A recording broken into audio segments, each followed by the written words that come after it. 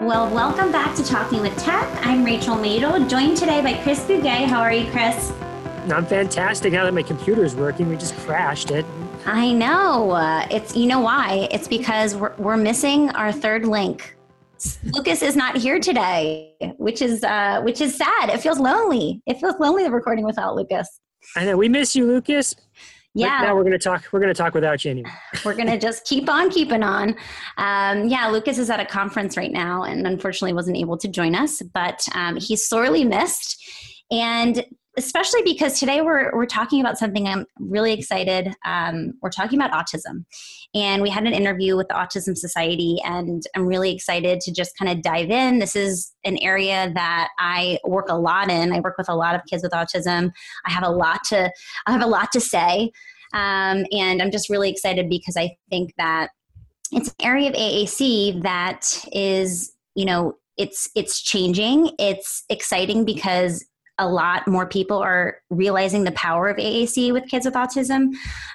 So let's dive right in. I think the way that we can do that is first talk about, what are the special characteristics that kids with autism bring to the table when it comes to AAC. I think one of the first common things, and it's hard to talk about it because you don't want to overgeneralize because there's so many different people who have autism and their characteristics are different for everybody. So you don't want to just say, well, because you have autism, then I'm going to generalize and this is how it is for everybody. But in general, people with autism have less social communication, so the pragmatics are often difficult. The different functions of why you're using language are why do I need to use language? Is sometimes difficult. Yeah, well, I think that you hit the nail on the head, the pragmatics piece. I think that a lot of times kids with autism don't understand the purpose of language a lot of times. And when I work with kids who don't have autism, they're very interested in initiating, they're very interested in communicating, and that level of interest isn't always there with kids with autism. I think that speaking to interests, kids with autism sometimes have very limited interests. So instead of bringing a toy bag out and having lots of fun toys that, another child might get really excited to talk about and to play with, the kid with autism, he's not interested. He might just like balloons or trains or whatever it might be. So I think that that's another kind of challenge when it comes to, communication in general.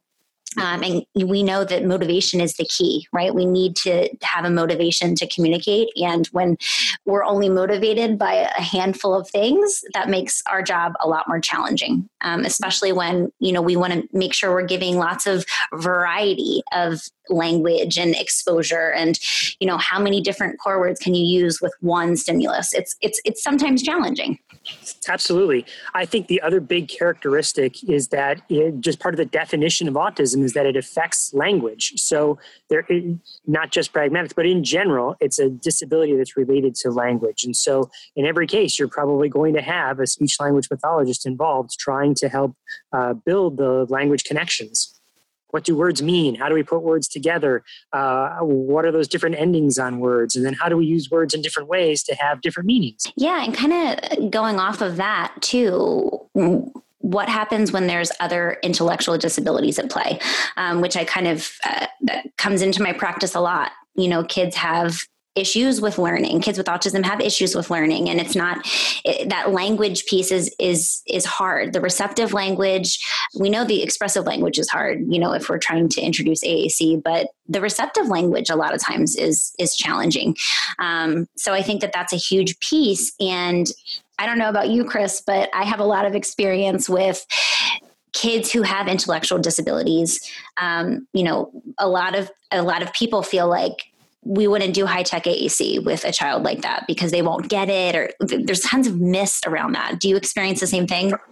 Just this week, I heard it from an administrator that said, that student over there, because he has Down syndrome, which is, of course, different than autism, right? But of course, you could have autism and have Down syndrome, right? Mm-hmm. But just because that student has an intellectual disability, I don't think we need to use that particular communication app. That communication app is more for those other sorts of kids. It's like, wait, what? No, it doesn't work like that. Like that, if you have autism, then you get this. And if you have an intellectual disability, like maybe let's say Down syndrome, then you get that. It's like we look at the individual characteristics of every student and then make decisions based on those characteristics. It's not just these giant camps.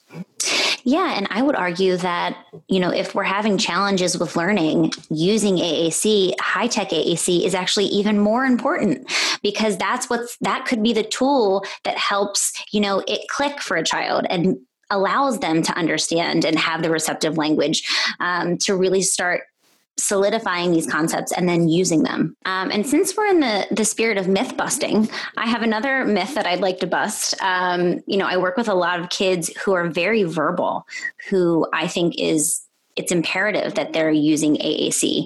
And a lot of teachers that I go into the classroom and I go into these IEP meetings and I'm recommending AAC and they're like, why? This kid's talking. But let's look at what they're actually saying. Are they, using language spontaneously? Are they initiating? Are they, formulating complex sentences? All of these things need to be taken into account when we're thinking about a child's ability to quote unquote speak verbally. Because what I'm finding is, yes, children might be very verbal with autism, but, they're doing so much scripting. Everything is a memorized script sometimes. And that's not true language. I've learned this script that pairs with this routine and I can say it, but I'm not able to break out of that script because I don't have the foundational tools necessary to formulate my own thoughts. So what I'm doing a lot of is recommending AAC for kids who are very verbal. Whenever I'm talking to teams to try to impress upon the idea that AAC is useful for kids who are verbal, I talk about the scripts that they're using. I always talk about the I want script, because a lot of times kids with autism are using that. They're using that phrase very frequently, but they don't understand that I want is two separate words. They just kind of have learned them as a chunked phrase. And we can't go a lot of places from that. We can't say mommy wants or you want. We can't switch out the verb and use I with a different verb. So what that shows me is that there's a receptive language challenge and difficulty. And what I love about AAC, especially high-tech AAC, is that you have that message window and every word has an icon and it has, the label. And so it really teaches this is two separate words. We take for granted the fact that we are literate. We read, we understand that I want is two separate words, but kids don't always understand that. And that's one of the many benefits of using a high-tech system for kids who are verbal with AAC. Yeah, so Rachel, what's so interesting there is that I think what you're really talking about is not just high-tech AAC, but high-tech AAC that is got all the words, right? So, and usually those words are organized in some sort of fashion. So if you take the Lamp Words for Life or Polo Quo with the new Crescendo or really any of the other ones, the words, for the most part, try and stay in a similar area, right? And remove motor planning. I'm not even talking about that. Just that they're in this, the words are presented in a structured manner. So when that structure, the way I like to equate it for people who often say like, well, yeah, they're talking, they don't need this. Well, the high-tech AAC is really a teaching tool for them to be even more verbal. And so here's how that specifically works is like, think back to when we were taking tests in our graduate program or undergraduate program, right? I mean, most people have taken a test somewhere in their life, right? Rachel, you took tests? Unfortunately, yes, I took lots of tests. All right. And so when you took a test, you maybe had your paper pencil notebook and you wrote down like some sort of mnemonic and you had it in the top right-hand corner, okay, the cranial nerves, and I got to memorize these so we can spit it back up on the test. And so you write that, right? I'm like laughing over here because I was actually ridiculed in grad school because I need to write to learn. And I always had mnemonic devices, but I actually had a whiteboard. So I felt so guilty about wasting so much paper that I would just write it on a whiteboard, erase, write it on a whiteboard, write it on a whiteboard and erase. And so everyone kind of knew me as the whiteboard girl in grad school. So anyway, yes, continue though. Then you could remember, right? So it comes down to take the test. And whether you write it on a notebook or your whiteboard or wherever you had it, you can kind of picture where it was in your mind. You're like, okay, that was in the top right-hand corner. The nerves were X, Y, Z. Like that was 3 pages in my notebook, or that was the one I wrote in my red pen and I wiped off, but you remember it because visually you have a visual model of how it looked for you, right?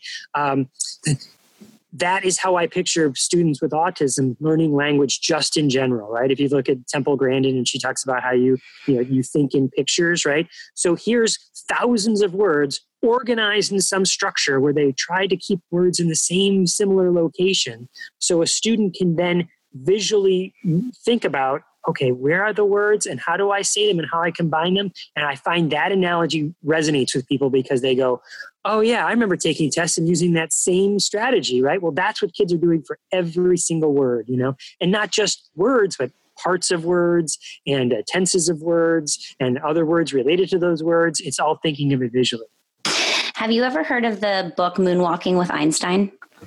No. It's a really good one. It has nothing to do with speech therapy or AAC, but what it is it's a journalist it's all about kind of executive functioning skills, specifically memory.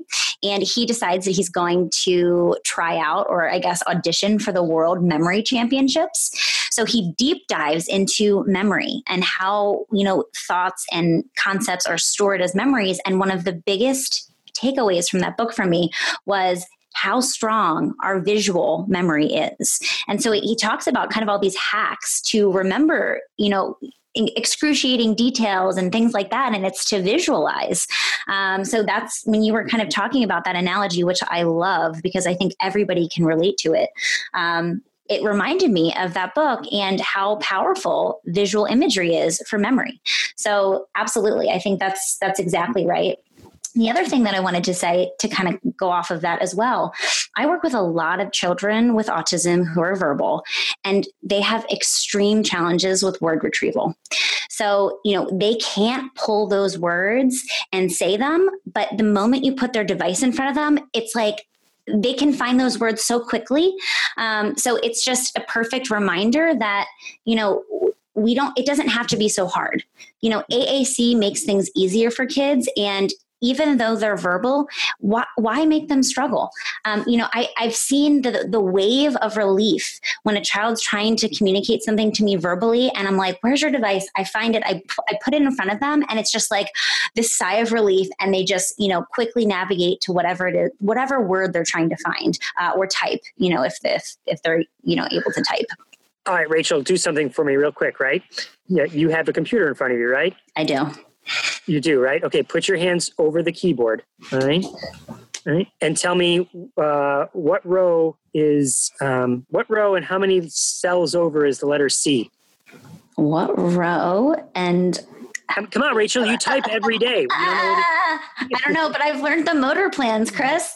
But now take your hands away and look, right? So what I'm getting at from that idea is that just what you were saying, like kids who have word recall, it's like, here's another analogy, right? Tell me all your cousins, Rachel. Tell me all the names of all of your cousins. Right? Oh my goodness. Bill, Rich. But see, your eyes float up. You guys can't see it, but I can see Rachel. Her eyes flutter up and she's thinking, who are my cousins, right? And trying to go through their names. But if I brought out a family photo album and said, hey, so what are the names of your cousins? You'd be like, oh, that's Bill, that's Rich, that's, and just taking it a step further, if you showed me a picture of my family, even for a fleeting second, it would help me. If you took it away, I would still be like, bam, bam, bam, bam, bam. So it's just the power of visual imagery, which we know is one of the, greatest benefits of AAC. Yeah, totally. That's, I think, and having, again, organized so that you can quickly recall where they are and find them, Yeah. And I love that organization piece too, because that's what's so important, right? Being able to have things in a uniform fashion that make it easy to, find.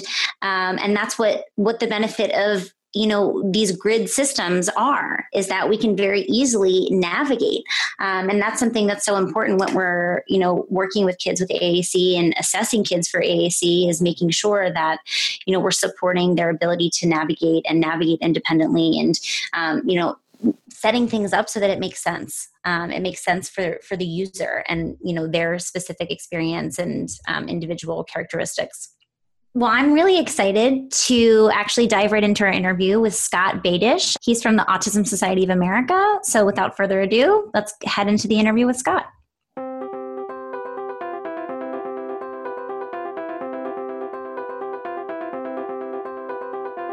Well, welcome back once again to Speech Science. This is Lucas Huber, joined today by Scott Badish of the Autism Society of America. How are you, sir? Fine. How are you, sir? I'm good. I'm enjoying our Portland weather out here, although I understand yours is a little up and down right now. Yeah, it's Washington, D.C. Everything's up and down in Washington, D.C. So why should the weather be any different, right? So. Yeah, fair point. Very good point. Well, I guess first of all, I'd just like to ask you just to tell us a little bit about yourself and what brings you to where you are today. Well, I'm soon to be 65, and my professional career now has been 43 years. And I originally, I grew up in a family that was very social service oriented and very much of giving back, and learned at a very early age the responsibility of helping your neighbor and helping those who have needs.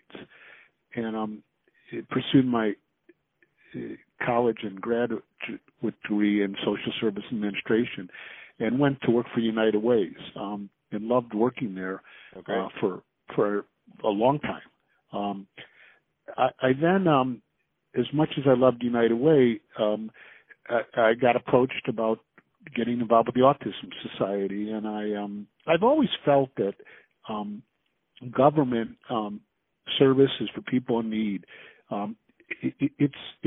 it's not a fair system, and I always felt that it's fairer to the haves than the have-nots. It's fairer to those who have access to certain people that others may not, and usually that access is based upon you being part of the haves, clientele. And I thought of little things like how an IEP meeting is set up, that I was always able to had an employer who said, take your time off, and I didn't lose any work. But if I was a hourly worker working at a Wendy's or a McDonald's, I would lose salary if I had to go there. And that's not fair. So I felt that toward the ending of my career, if I could help change that and help make the system better, but also more fair, that's why I wanted to do what I'm doing. And, I think, at the end of the day, someone may say, yes, you did or you didn't. I think we are moving to a little more fair system. It's a very difficult task, but I also think we're making sure others know that the system of accessing help is one that's, if you're poor, if you're a minority, if you live in rural areas, it's going to be more difficult to get help than it is if you're the opposite of those three categories. Yeah. Right. I think I fully agree. I think that's a theme that we see quite a bit. On that topic, obviously what you do, the role that you have with the Autism Society is potentially a pretty political one, and you've appeared in front of Congress a number of times. I had asked you about a rebuttal that you wrote of the tax bill in 2017. How do you feel about where we're headed now, I guess? You just said maybe positive? Well, no, not at all. No. Okay. I think as you get in your latter years, you become less politically correct and and don't mince your words as well as you should. But I think it's the most challenging time I've seen in my professional career, if not my life, because it's so difficult to predict what is happening. If you look just back at the last couple of years. Yeah. Well, and I like what you said about the complexity of the bills too. I mean, sometimes there's just so much information that it's hard to parse out. And that may be intentional. I mean, it may be like, don't worry, we're going to take care of this and this and this. But, we have people that we work with daily who read and understand the bill. And, This is not an indictment on every member of Congress or every state legislator, because there certainly are some very, very good people who know what to do and know how to do it and know how to compromise.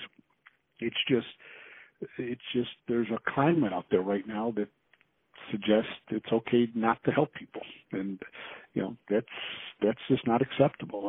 And part of our job and the job of every agency that advocates is to say, wait, this is not what we want to have happen. Right.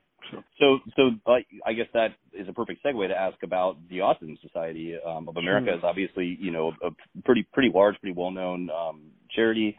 Is part of what you see the role of the Autism Society to sort of fill in those gaps that aren't being covered then? Well, I think the Autism Society has a lot of roles. One is we're very inclusive. So we're the only national group that I know of in the autism field that, has as our stakeholders individuals who are autistic, parents, professionals, and community leaders.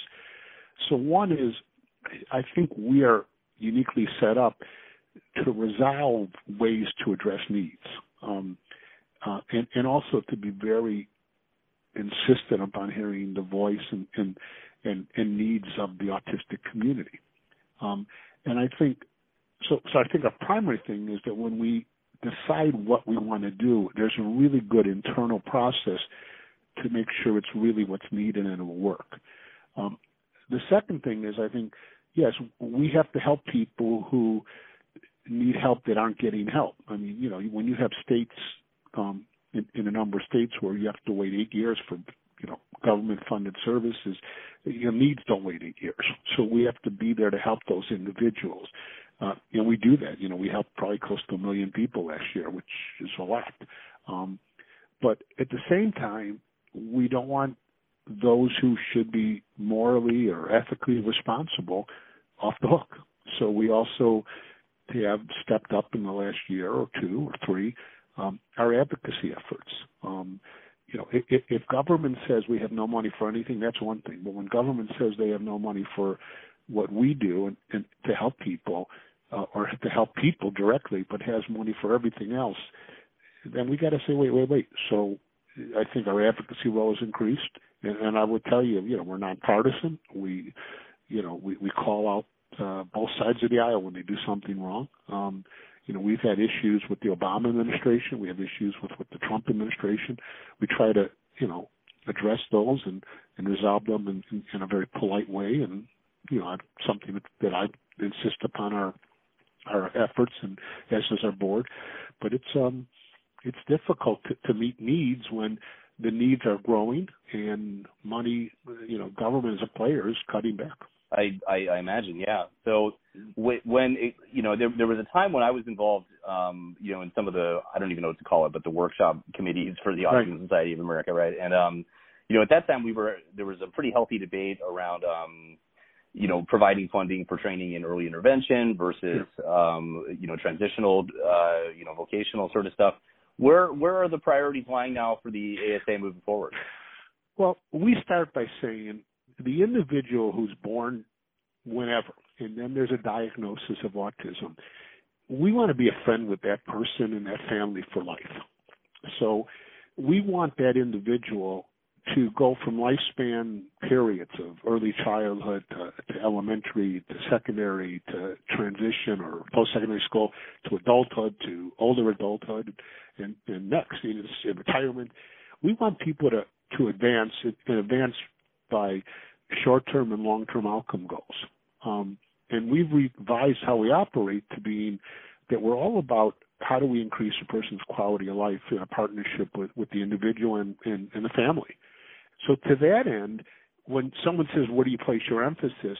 We place our emphasis on what is needed for that individual that doesn't exist. Okay, so and how we approach it. So on early preschool or before 5 services, it's back in some communities. There's school districts have very good preschool programs, and others they're not. In some states, insurance pays for some services that are available. In other states, they don't. Or in some states, where insurance pays, there's not access to those services. or those services, are just not readily available to certain people. So part of it is, how do we get that even playing field I talked about? In the school age years from, kindergarten through graduation of high school, we still rely upon and work with public schools, but as everyone knows, no two public schools are alike. Some, are exceptional in helping a student with autism or any disability to really succeed and soar through those years. Others are nothing but warehouses. So we look and say, okay, we can't replicate that. We can't replicate a public school system, but we sure could hold those schools accountable. We could educate parents on how to best present the needs of their sons or daughters and transition that so that individuals who have autism could start, becoming their own self-advocate. The area that we then hit of transition and adulthood is an area that has very little services. It's once you exit the high school at 21, or if you graduate before then, which is a goal we hope, we know the odds of you finding a job that will pay a livable wage is slim at best. We know the statistics on unemployment and underemployment for adults with autism remains 70% or more. And just think of that. Think of any group of individuals. If we had a nation where a woman had a 70% unemployment rate, there'd be riots in the streets. But right, we as a society have said it's okay, 70%. Don't worry about it. It's horrendous. This is a national disgrace, but we haven't seen that change. So we work with companies that want to make that change, that want to know how to hire and don't want, and they want to hire people for jobs that are meaningful and could create opportunities for those individuals. But then you say, okay, if you're helping someone be independent, and they may need some kind of housing support, what's housing available? What's the cost of housing? Is there public transportation or jobs? So we're working with that. And as you know, there's just not a lot of services or support to help that individual, beyond initial, couple months when they get to work for some vocational rehab. We're spending more time now dealing with the older, plus 45, 50-year-old man or woman who's autistic who is beginning to age and has certain needs that don't come when you're young, that maybe have as a primary financial supporter to them a parent who's maybe dying. And, how are we working on making sure that person is going to be helped if their parents die? So each area has different requirements, and each area, because we're so grassroots, in one community, they may be putting a lot of efforts on transition because that's what's missing in that community, whereas another community may be spending a lot of time on early childhood development because that's what's missing. So there's no set plan because we want to have all our affiliates define what's best for that community, what works in that community. So what's the missing pieces, and how do they advocate to get those missing pieces picked up? That I really like the sort of, like you say, grassroots to the bottom up approach to that. And I know of course the ASA has many affiliates, right? I mean, sometimes even more than one in a single state, if I remember correctly. Oh yeah, I mean we're up to it. Well, we've had some mergers, which is good always because it enhances the ability. But we're very unique in that we want an autism society to represent that community, and this is a massive country, and what works in Chicago doesn't work in Portland, and what works in Portland may not work 50 miles from Portland. Yeah. So we don't want to have the one model fits all because it just doesn't work, Yeah. But we want also to engage a community to own and value their autism society as helping what works in their community, and it's probably a little better to be autistic in Oregon than to be autistic in Florida because there's a little more commitment of support and services by government in those states. So you're always adjusting what works and doesn't work in one state. So yep, it's wildly variable, and you're absolutely right. Also, that what works in Portland does not work 50 miles outside of Portland. That's very true. And let alone New York City or yeah. Well, so that's something that's pretty unique about ASA is the grassroots piece. Like, what else would you say is not to, I guess, jump right in with the difference that Autism Speaks and some of these other organizations, but what does differentiate, ASA in terms of messaging or otherwise? I think a couple things. One is we're grassroots, so we're very bottoms up. This office, we could require standards of operation that, you have to have, good financial management, governance, and staffing, and all that. But we don't step into what works in Portland versus Washington versus California versus New York. We want that to be local. Our affiliates are all autonomous. They carry the name Autism Society, but they're own corporations, so that they have that autonomy. We're also heavily volunteer driven, which means, I have a volunteer board that makes its decisions and governance, but so does every one of our affiliates. So, if you count the number of volunteers who give of their time and their money, it's phenomenal. We also raise money locally that stays locally. Any money that any affiliate raises stays there. We don't get any of it. If anything, we give some money to locals. But 100% of what they get that's raised by a local affiliate is how that spend is determined by that local board and that affiliate. And we don't say anything about it. I mean, as long as it's done in a way that's proper and open. And the other thing is we're highly inclusive. We're real insistent that you don't make decisions about parents without parents, so you better not make decisions about people who are on the spectrum without people on the spectrum as part of those decisions. We require and we monitor and make sure there's involvement of that, and there's fairness to that. And the other thing is we're not about research. We view our role as that there's anywhere from 1.5 to 2 million people who are autistic in this country, and they need help now. Every money dollar we spend and every dollar spent at the affiliate goes to help services. That doesn't mean we don't rely upon research and best practices. And then the other thing we're very big on is options. We never want to tell someone this is the only way you could help your son or daughter, or this is the only way you could get help. We want to let the parent and or the individual make the decision of what's best for them. So we don't want to give the answer. We want people to say, look, you have to choose what works best for you or your son or daughter. And you best know that person. And if you're autistic, what you need. And if you don't, someone's going to help you find that. But at the end of the day, you have to own those decisions. So we try to create options anywhere. So if you say, what's a good dentist in town to take someone who's autistic, we'll say, here's 3 or 4 dentists that we know are good. If someone says, what's a good program for learning job skills, we'll say, here's the programs in the community, here's what each one offers, here's someone who may have gone through it, so you may want to talk to them. But we want to make parents and individuals to make those decisions. Great. Yeah, well, and one resource that I've really appreciated is the listings that often affiliates will build, those sorts of things.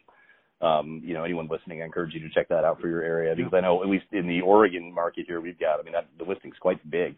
There's a lot of resources. If you go to www.autism-society.org, in our autism source, which you could access on our website, has 30,000 plus listings. Plus we have, professional staff able to take your call 12 hours a day from 9 to 9 Eastern time. But those calls are 9 to 9 Monday through Friday Eastern. Those operators help people who sometimes have significant needs and are saying, I need help, and we try to help them. That's great. I wasn't aware that the national organization had a phone number that way as well. Going back to the piece of choice, and so now I'm poking a little bit into the controversial things, but sure. You've gone on the record, even with a congressional committee, dismissing the concept that vaccines are to blame, for example, for ASD. Do you stand by that now, obviously today, and then has that been challenging for you to? Well, it's a controversial issue. We talk to experts in the research field that we have confidence they're giving us the answer, and they consistently say there's absolutely no evidence of good research to suggest that there's a direct correlation between vaccines and autism. I'm soon to be a grandfather, and if my daughter or son-in-law says to me, should their baby boy that they're going to have be vaccinated, I would say definitely. When you're talking vaccinations or any type of medical aspects to help your kid, you shouldn't be talking to me. I'm not a doctor. Talk to your physician, and the physician will know. And if you want to read studies on your own, we'll be happy to give you those studies, or we could refer you to places for the study. But, the studies that are often cited that suggest autism has a link are studies that have been debunked, that have been found to not be reliable in reaching their conclusions. And, and I understand what parents may believe, or an individual may believe that they may have gotten autism from vaccine, but it doesn't have. There's no correlation. I mean, we don't know what the cause is. So, it's what we tend to do is know what not the cause is. So there's enough evidence to say that the relationship of vaccine and autism, there's no relationship. I would tell everyone who's listening to this, and it's not me who should make that decision. It's a parent with their doctor. Right.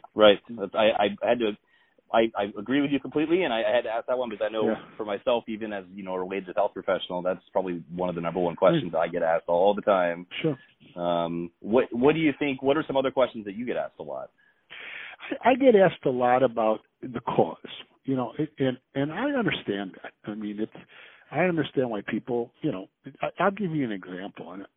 I have a heart issue. I'm 64, soon to be 65. I had a heart attack when I was 39.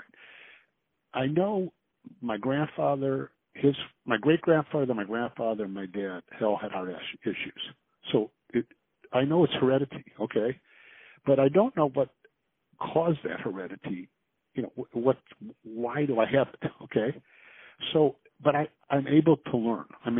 There's enough good research, and cardiologists could sit down and show me a diagram and show what my artery and heart looks like and show me the problems. Autism, you can't do that.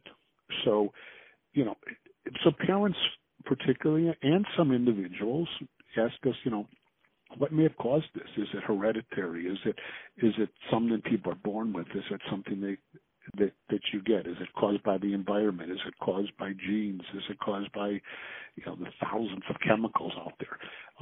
And unfortunately, we can't say yes. So what we try to say is, look at, there's studies being done, but in the meantime, let's put the attention not so much what caused it, but let's put the attention on how we could help the person with autism. And the other thing we want to say is that, it's not someone, I want to say this politely so no one yells at me, it's not, a parent didn't do anything wrong if their child is born with autism, no different than my mother and father did anything wrong in the fact that I have a heart issue. I mean, that's what happens. It's not, we try to tell parents when they call us and individuals when they call us, let's embrace this, let's work with this, and there's mentors, we are going to help you get through this. And the other question I get a lot of is, how do you define autism for someone like you, Lucas, and my son, who is able to be very verbal. In my case with my son, he has needs and he lets me talk about them, but he went to college, he lives on his own. That's autism. But on the other end, everyone knows someone who needs 24-hour care, who is very self-injurious, who, if left alone, safety may be a major issue. Right. Sure. So the question I get asked a lot when I speak is how do you define that such a big spectrum?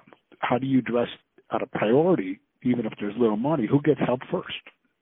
So we get asked that. And my theory is, in our organization, is when you have to prioritize, safety has to come first. The safety of an individual. But you have to prioritize the person in most need. But sometimes someone who appears to be very high functioning may have significant needs, and they're just not readily visible. So we get asked that a lot, and that's a tough question to answer. The other question we get asked is about a cure. It's a tough issue because, there are people on the spectrum who I have the utmost respect for, and my son is including one who has embraced his autism and doesn't want to be cured or whatever. There are others who may want to be cured. We don't want to get into that debate a lot because, we want to create a world where if you have autism, you're accepted, you're valued, you're given opportunity, you're supported, you're helped, and we're going to get you to the highest level of quality of life possible. And all those other things of cause and cure and research, put those on the side. We're going to help get your son or daughter to that point and help you as an individual get to that point. All those questions sound very familiar. Yeah. Yeah. I know one of the ones you mentioned that I get asked a lot is the, there's autism and then there's autism sort of quote of, right.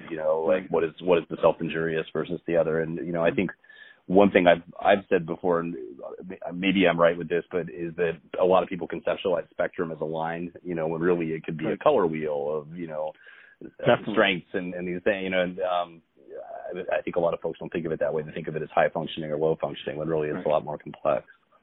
Well, and also you may have people with any type of condition sometimes have dual conditions. We see a lot of people with autism may have hearing issues, may have depression, mental health issues, and that's with any one of us. I have a heart issue. So usually you're dealing with people. That's one of the things you're dealing with is how do you help a person when it may be not only autism impacting that needs to be helped so we can move people along. It may be that they can't hear. So, how do we help both? And so that's another big issue we try to tell people. It's just not it's not always just a single type of issue. We're dealing with a lot of complexities. Right. And like you say, none of us are defined by any one single thing about us, right? Yeah, absolutely. It's my favorite story is when, in the autism community, there's this big fight between how do you describe someone who has an autism diagnosis, and there's a lot of people, I mix this up all the time, so correct me if I'm wrong, about first person, that, this is a person who lives with autism versus someone who's autistic. So I asked my son, I said, you're my expert. Tell me, how do you want to be described? And whatever you describe is how I'm going to describe in my job. And he said, what do you mean? I said, well, Evan, should I describe that you live with autism or that you're autistic? And he thinks for a second and he says, Dad, I live with you. I don't live with autism. So I said, I'm going to get yelled at one or the other, so I'm going with what my son tells me. Put the blame on him. So. No, that's good. Yeah, that's the person first language thing is something that comes up a lot for us too. And that's the only answer I really feel like I can offer is that it's up to the individual, with autism. I mean, it's not my place to say, I guess if there was one place that you feel like, if we can invest all of our energy in one area, like what's the biggest issue facing neurodiverse communities today? I think the biggest issue we're facing right now is honestly two issues. Is this whole thing we started this whole conversation with, is this, how do we get a country to really see this as a need?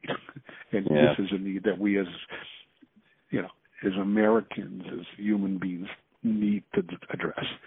The second big issue that really keeps me worried is this growing rift between parents who want the best for their children, adult or young, who are on the spectrum, versus those on the spectrum who may not respect the parents, but their parents may not respect those who are speaking on behalf of people with autism. And both sides are right and both sides are wrong. As I say, and that fight, it gets worse. And one of the things I do in my job is I call that out when that happens, because anytime change occurs in our society, you need everyone to be part of that change.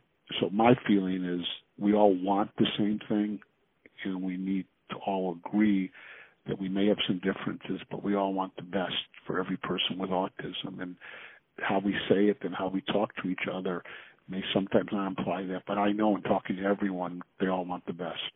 So right, that's a great message, and you're absolutely right. I mean, I haven't seen.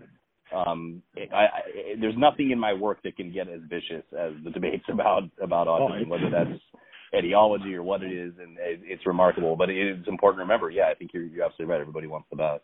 I have had more congressmen or senators tell me that they're afraid to take a position. And I understand this. I would be too, because they said, what you're asking for, someone just came in and wanted the total opposite. So part of it is how do you get the community together to come up with a common agenda? Politicians don't want everyone screaming at them. So we almost create the environment where they say, look, how could you have me act on your behalf if you all can't decide what you're asking me to act on your behalf for?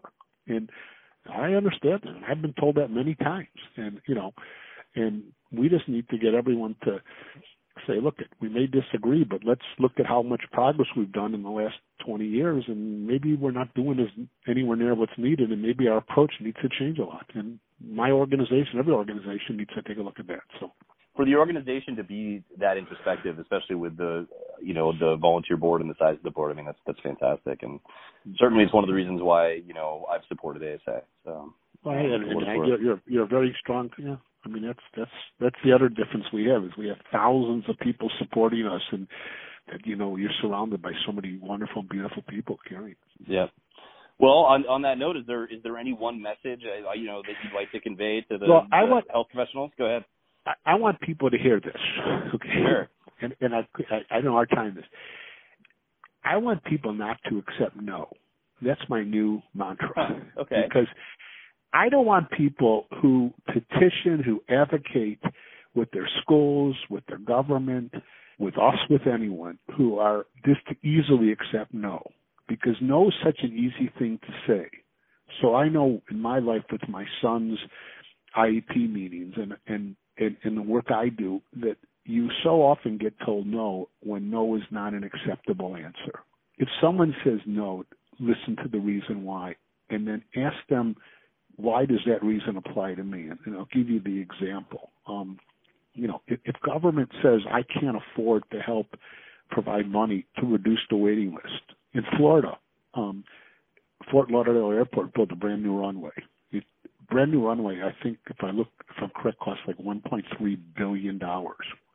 And the reason they did it, which was tremendously good reason, was they realized that with increased air traffic over time, they would need a second runway. And for someone who's flying on a plane 2-3 days a week, I like that. That means you're not waiting to take off or land. So they thought forward thinking.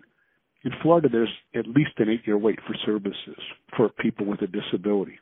Wow, that one. Imagine if they took the $1 billion, didn't build the runway, and put it toward that services. How many people could have been helped? And that money would have it would have a strong replication job as far as tax dollars and money into the economy. So then you say to government, well, how could you do that? And they'll say, well, that's fees we collect, and it has to be used for the airport. Well, no, it doesn't. That's a decision government makes. Government could use those fees to help people who have needs. You could do that. I mean, right. We use license fees when you get married. A lot of states use those fees to help women and men who are victims of domestic violence. That's a good decision, in my opinion. But there's no good rational thinking when you could say I could build an extra runway, and I'm not picking on Fort Lauderdale, but I'm picking on government leaders who say they don't see something wrong with not doing both.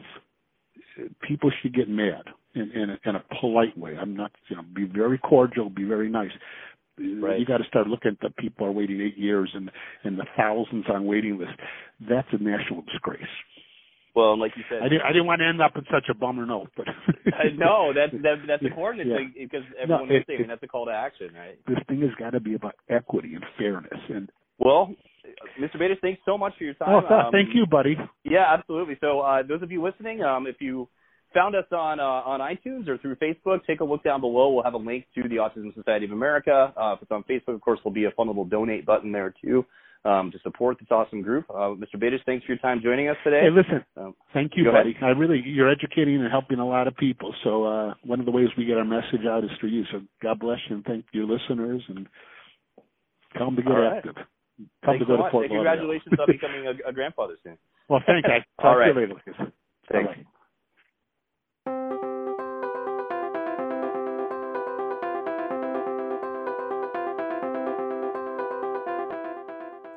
Well, thank you so much to Scott Badish for coming on. That was a really great conversation.